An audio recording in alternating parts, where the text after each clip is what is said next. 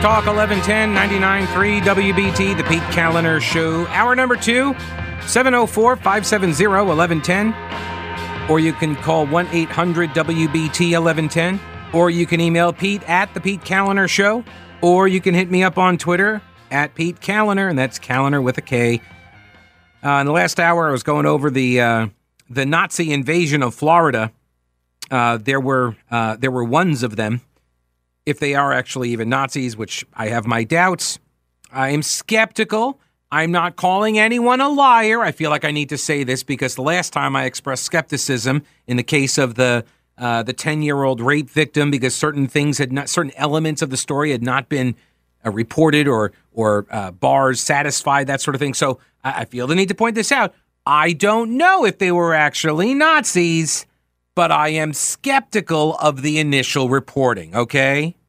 As Vince Coakley says, and he is so correct when he does, do not hear what I am not saying. It's a great line. Scott sends an email to Pete at the Pete Kaliner Show. The Nazi talk is probably the dumbest and most desperate attempt to discredit Ron DeSantis I have heard lately from these losers. Good grief. How does that show remain on the air? Love the program, Pete. Thank you very much, Scott. I appreciate it. It takes a long time for terrible content that checks the woke boxes. It takes a long time for them to get kicked off a platform. As I mentioned multiple times, Samantha Bee's show. She literally reads talking points from the Democratic Party. Well, I shouldn't say reads them. She screams them into the camera, just standing there for like 30 minutes, just staring at a camera, yelling at the cameraman these talking points. And I have no idea how it lasted as long as it did. It's like 7 years it was on the air. I mean, not as long as I tend to last at each of my gigs on the air, but I'm not comparing myself to to a Comedy Central host. There was another email here, and I want to read it just in case the boss is listening. Pete, you completely crack me up on a daily basis. I literally laugh out loud by myself to myself listening to you. You are so dead right about most everything, and I love the sarcasm. Wait, what sarcasm? What are you talking about? Do I come across as sarcastic? Most liberals, really most people, are nuts, and you pointed out so eloquently. Keep doing what you're doing.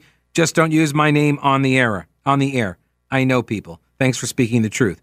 Signed, somebody. No, it's not my mother or my wife. Somebody I don't know.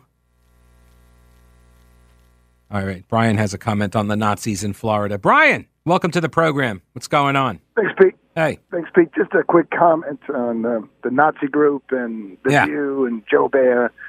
Does it seem to you that this is all kind of coordinated and they have a script written, and then when they go to air, it all seems so coordinated to me with several groups. So it's coordinated by you mean the media talking heads here?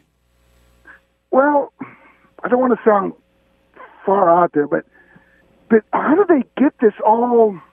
Get the information, get it on camera, then have a script ready to speak, and then they play their part. There you go. You just said it, Brian. You just said it. They all play their part.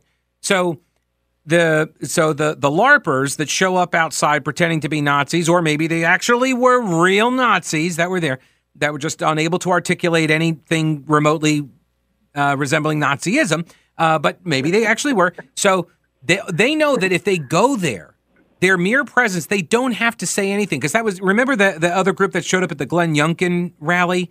And they did the same thing. They never spoke to the media either, if I recall correctly. They just stood there. And so that's their part. That's the role they need to play. Just show up and don't say anything and then leave. And we'll get all the pictures, and then that's all that's necessary. And then someone else, like Joy Behar and Whoopi Goldberg, right?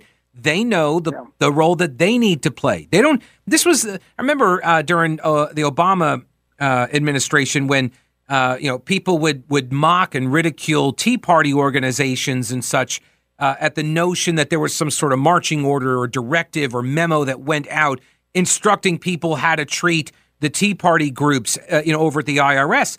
And no, you don't need a memo to go out. Joy Behar and Whoopi Goldberg did not need a memo to go out. They already know the role that they're supposed to play. They're supposed to weaponize everything against DeSantis. I got it. Yep. That's it. You don't even need some grand coordination. It's just people doing the things that they normally do.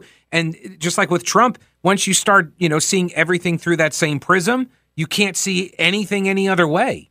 So that becomes your role. You're one-dimensional. It's pretty sad. So perfect. All right, Brian, appreciate it, man. Good to hear from you.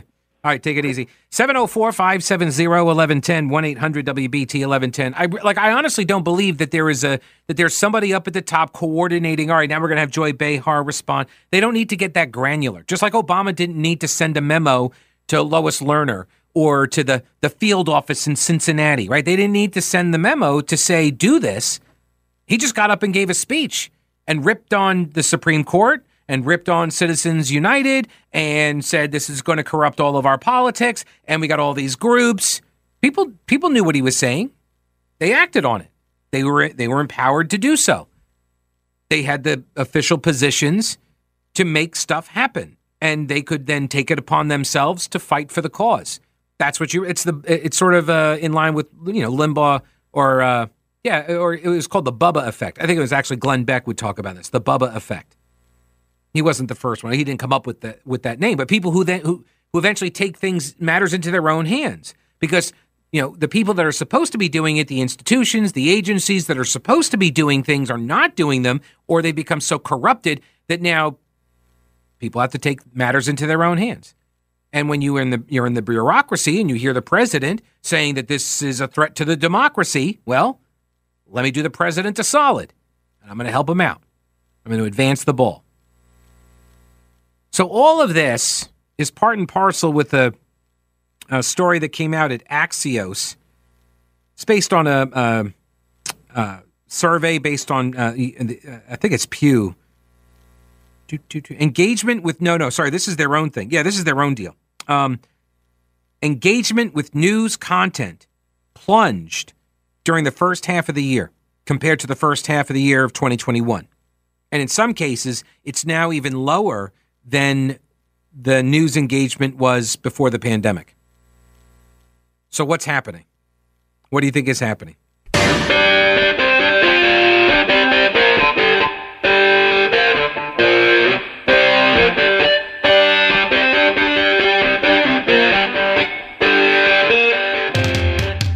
Alrighty, so Axios.com, story written by Sarah Fisher and Neil Rothschild. Oh, do you think he's part of the conspiracy? Yeah, probably not. But maybe. Engagement with news content has plunged during the first half of this year compared to the first half of 2021, and in some cases it is lower than the pre-pandemic levels. And this is the way Axios writes. It's called explanatory journalism. It's basically, we're going to give you one sentence because your attention span is so destroyed by media. But whatever. Americans have grown exhausted. They say why it matters. Americans have grown exhausted from the constant barrage of bad headlines that have replaced Trump-era crises, scandals, and tweets. Americans have grown exhausted from the constant barrage of bad headlines that replaced the Trump-era crises, scandals, and tweets. So we are to believe that the bad headlines about all things that have nothing to do with Trump and obviously nothing to do with Joe Biden, this has just been, all the bad headlines, just bad stuff is happening. But during the Trump era, all the crises, the scandals, and the tweets, people just gobbled it all up. But now they're exhausted? Really? Interesting. The level of news consumption in 2021 took a nosedive following historic highs in 2020, which makes sense, obviously, because you had the pandemic. And all of a sudden, people were afraid they were going to die if they breathed, right? So it kind of dropped off a little bit. The war in Ukraine, a series of deadly mass shootings, the January 6th hearings, and the Supreme Court's revocation of abortion rights haven't been able to capture the same level of attention. All of these things, they can't somehow or another break through with enough people, quite like the direct threat of death from COVID did. It's a brain buster. I don't know. Cable viewership across the three major cable news networks, CNN, Fox, and MSNBC, is on average down 19%. Well, it's down 19% if you include Fox News in there. If you take Fox out, it's down way more because Fox was actually up. So, yeah, guys, I think this is called Trump withdrawal. That's what's happening to you. You fed your audience a steady diet of Trump rage, and when Trump went away, now you got nothing. News app sessions for the top 12 mainstream most trafficked publishers dropped 16%. Website visits for the top 5 news websites, they dropped 18%. Engagement in social media with news articles cratered, dropping 50%.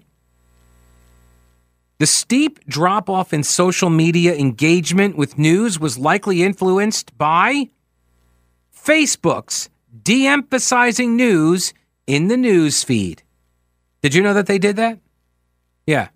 So if you've been relying on Facebook to pimp your news content, you got screwed. Yeah, it moved all of its news, all the news stuff, it's moved over to its news tab, which nobody ever looks at. Interest in the presidency has declined considerably under Biden compared to his predecessor, fueling some of the engagement declines. Survey data shows Americans have grown weary amid what feels like a never-ending cycle of bad news. And it's not even Trump's fault. Dang nabbit. Maybe, just spitballing here, maybe it's got something to do with this story, published at pewresearch.org.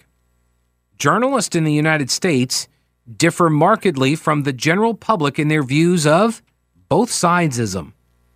What's both sidesism, Pete? Well, it's where journalists strive to give equal coverage to all sides of an issue. And I find that to be an inaccurate, if not incomplete, definition. It's not equal coverage. It's acknowledging that there is another side and expressing what that other side is or what it believes or its positions or its motivation, doing so accurately, right? That's the key.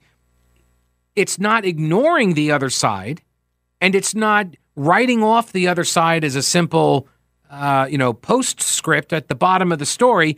Republicans don't like the bill because they're racist. Whatever. But when you just say both sides and they should get equal coverage, they don't necessarily deserve equal coverage, depending on whatever the issue is, depending on what the focus of the story is and who you're interviewing and what data is released or current events. I mean, there's a lot of different things that go into this. But the key here is that it's almost half of reporters when compared to the number of Americans in general that say we don't need to cover both sides. Think about that.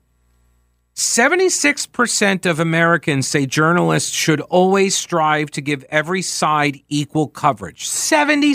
So 3/4 of the American public say you should strive to give equal coverage to both sides, to all sides of the story. And only 44% of reporters say that. That's a problem. That's a problem. You're supposed to be trying to present the arguments in good faith, but with skepticism. That's the job, guys. Present both sides in good faith, but with skepticism. That's what I would attempt to do. That's how I did the job when I did it here at WBT for all those years.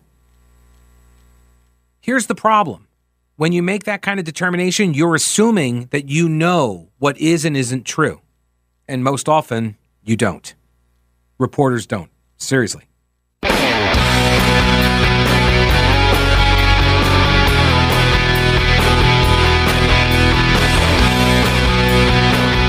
It is a problem. It's a pretty big problem. When you've got news engagement, Americans are tuning out. They don't care about the headlines. Your scare tactics and fear-mongering and panic porn that's the thing. It doesn't work so much. It's like drugs. It doesn't work as well later on as it did initially. You know, first bump's free, and then after that, You got to keep taking more and more, chase the dragon, right? To get the high that you had the first time. And I don't know what else. I mean, the monkeypox thing, it's just not working out like the COVID thing did. You know, if they thought they were going to kind of like COVID 2, the sequel, this time it has a better name or something. I don't know. It's not really affecting a lot of people. I know people are affected. I'm not minimizing it, but it's not a respiratory virus that's airborne, that's being passed around, super contagious, and came out of a lab in China. I said it. So, theoretically, allegedly, that's a problem. People are tuning out. They don't care what you're saying. And your response to that is to say, well, we shouldn't give them both sides. Could it be that people are actually starving to hear what the arguments are? Is that possible? Is it possible they want to know what the issue is? Maybe not. Look, I'm well aware. If it bleeds, it leads. If it's sex, it's next. I understand the reason why, media companies put particular content front and center is because they're appealing to the thing that people want to see and hear. I get it. I understand that. But especially in sort of the political and cultural reporting beats, you've got to be able to identify the different players and the different philosophies at play, and you need to be able to articulate them and convey them in good faith, but with skepticism for both, for all, right? If you're going to start off from a position of I'm not going to give both sides of it, what does that mean? It means you've made a determination that one side is correct, one side has value, this argument is better, and I'm not going to give you the other argument. I tried to present the other argument. Now, I will let you know that I disagree with it because I'm not a journalist, right? I'm a talk show host. Along these lines, Travis Fain, one of my favorite targets here in North Carolina political media. Travis Fain is one of the Capitol reporters at WRAL, which is owned by Capitol Broadcast Company, which is the Jim Goodman operation. Is a millionaire guy. He funds lots of leftist nonprofits, the Blueprint NC crowd. And then he went out and hired a former comms guy for 2 previous Democratic governors so he could write editorials on behalf of Capitol Broadcast Company and speak as an institution for all things leftism. Okay, so Travis Fain works there, but totally is separate from all of the stuff that the boss does, okay?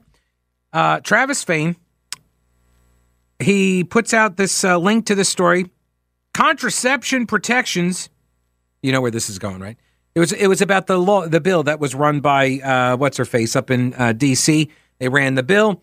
Kathy Manning, I think, Democrat from North Carolina, and Republicans voted against it. So Travis Fain goes on to Twitter and he says, have any of the all NC political House Republicans who voted against this bill weighed in publicly on why?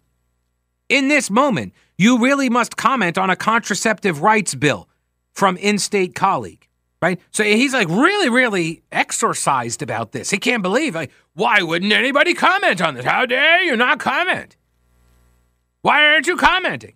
And Brent Woodcox, who's a general counsel over at the state Senate for Senate Leader Phil Berger, Brent Woodcox says the bill overrides the Religious Freedom Restoration Act, RFRA. So this bill that the Democrats are running overrides the RFRA, and it would force states to fund Planned Parenthood. Those are 2 poison pills that make clear the bill is designed not to pass. Democrats could have passed a clean bill, but they chose not to do so, Travis. I threw in the last Travis. I threw that one. But that, obviously so. Obviously so. And I am, as I said on Twitter, I am perpetually impressed with journalists' inability to understand conservatives' principles. I'm as perpetually impressed as I am with journalists' inability to detect progressives' political machinations. Right? They stick a poison pill into a bill, and Travis is like, I don't understand. Why would you oppose this? Okay, either you don't understand why conservatives might object to this bill, which maybe you didn't read, and that's why you're exhibiting this ignorance. You didn't read the bill. What's worse is that you did read the bill, And after reading the bill, you don't understand why conservatives would object to it. So you're like, I'm not a Twitter call-out kind of a guy, which he absolutely is. But I just need to know what's going on. How could you oppose this? It's proposed by one of your colleagues, a Democrat. Yeah, they're from North Carolina. That doesn't make them like, oh, well, I'm a Republican, but a Democrat colleague of mine just introduced a bill that all Republicans should die. So because we're from the same state, I guess I have to vote for it. This is insanity. No, it's not. It's stupidity. And I don't understand. Do you not have the chip in your brain that allows you to see the political motivation or machinations that Democrats engage in? Are you just missing that? Or is it something else? Is it that you're trying to goose out a comment from some of these elected officials that at this point don't take your calls? They don't respond to you, right? Nobody wants to talk to the McClatchy news organizations any longer at the federal level because the juice isn't worth the squeeze, because you don't understand conservative principles, and so you ask them all these stupid questions. And you bait them with these defend or disavow games that you do not do for the other side. You treat them differently. This, quote, both sidesism, right? You don't believe that they have another good faith opinion or a good faith philosophy. You don't believe that, so you're not going to give them both sides. The only time they get a call from you is when you're looking to hammer them on something. So, no, they don't take your calls anymore, and they don't trust you.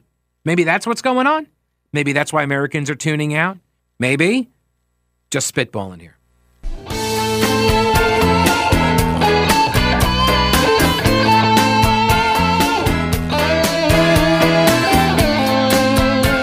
News Talk 1110 99.3 WBT. All right, so I know there were a lot of people that were very worried that Democrats are just going to get blown out in the upcoming election. People are very, very concerned about this. But then Vice President Kamala Harris took to the campaign trail, and she is really going to make an impact on these races. And look, here she is. She's at a meeting of some sort today. I swear this is her. I'm watching the video of her. She's sitting at a table. She's got a mask on. There's other people at the table. It's some sort of an event going on. It doesn't matter what the event is. The key here is that this is the kind of messaging that's going to bring people to the Democrat campaign. It's going to bring them to their cause. Good afternoon. I want to welcome these leaders for coming in to have this very important discussion about some of the most pressing issues of our time. I am Kamala Harris. My pronouns are she and her. I am a woman sitting at the table wearing a blue suit. That is a winning message, folks. See, here you thought Democrats were going to get blown out, but have they heard the vice president describing her pronouns, calling herself a woman, and describing where she is sitting and what color suit she is wearing, what clothing she is attired in? There you go. She's going to start doing this all over the place. Blue wave, people. I don't know what Democrats were worried about. Put this woman out on every single campaign stop. So on the Pew Research Survey's analysis of journalists versus Americans at large and their views on reporting, basically, younger journalists who say that they work at an outlet that has a left-leaning audience. Right, so basically like all of them. Well, I mean, obviously not, because you would have. So I wonder, this would be a fascinating thing to poll the McClatchy reporters. How would they describe their audience? I know how I would describe the audience at WBT. It'd be right of center. Absolutely. This audience leans right. What do you think the Observer audience does? Do they lean right? Or lean left, rather? Or are they centrist? Oh, no, they're just moderates. Mm-hmm. Anyway, young journalists who say that their audience is left-leaning, they are the most likely to say, we don't give equal coverage. It's not merited. 2/3 say every side does not always deserve equal coverage. See, again, I may be nitpicking here. I don't like the question, though, because if I'm asked that question, I reject the idea that I have to give, quote, equal coverage, because sometimes one side of the argument is maybe a little bit more complex, and the other side of the argument, they're just screaming slogans, like the abortion debate. They're just screaming slogans. And the other side's like, well, no, here's, when do rights attach? And if so, when you determine that, then you're going to have laws that flow from that. And if you're actually going to have the debate, then you got one side that's trying to have this complex, nuanced debate that informs all of these other policy areas. And you have the others just like, my body, my choice. And that's all it is. So I wouldn't say that's equal coverage. Those who have been in the industry longer are more likely to support always striving for equal coverage. There's also a notable difference among journalists based on how they view the issue of made-up news and information. This is classic. Get this. Almost 6 out of 10 journalists who say made-up news is a very big problem for the nation today, say most of them, 59% of those journalists say they don't need to do equal coverage. Right. Yeah. The ones who say made up news is the biggest problem, they don't believe in doing equal coverage, which I guess that's how they get snookered on all of these stories. Russia collusion, Hunter Biden's laptop is Russian disinformation, the IRS isn't targeting Tea Partiers, the biggest scandal of Obama's era was a tan suit. Right? Like, these are the same people. And they're falling for this garbage all the time. And they're the ones like, we don't have to give both sides. The arrogance and ignorance all packaged together in one profession. It's amazing. Now, I understand I have to say this because people think, oh, Pete, you're just bashing reporters and all this. Look, I used to be a reporter. I was one. Because I value the importance of the gig. This is why I'm so hard on the people who practice it. I got into reporting because I wanted to be a constitutional check on government. That was what motivated me to do it. That's why I wanted to be a reporter. I also realized that at age 22, nobody wanted to listen to what I had to say as a talk show host. And so I said, well, I better go do something to pay the bills until then. No, but I was a reporter for as long as I've been actually, now I think I've been a host for a little bit longer, come to think of it. Maybe like a year now longer. But regardless, that's why I got into that line of work. It wasn't to comfort the afflicted and afflict the comfortable. No, it was a check on government. The free press, it is necessary. It is necessary in our republic. It is necessary to be guardians of the people's liberty. That was my view on it. It still is. And so when I see people that are giving a pass to all sorts of actors inside of government and all of the mistakes always go the same direction, I have disdain for you. I do. I have disrespect and disdain for that. Next up, journalists who see misinformation, made up news, they see it as less of a problem, or a moderately big problem, or a small problem, or not a problem at all. They're evenly split. But get this. Of the journalists who say made up news and information is a very, overall, this is the overall number, overall, 71% of journalists surveyed say made up news and information is a very big problem. 71% say that. It's a very big problem. The made-up news is coming from inside the house.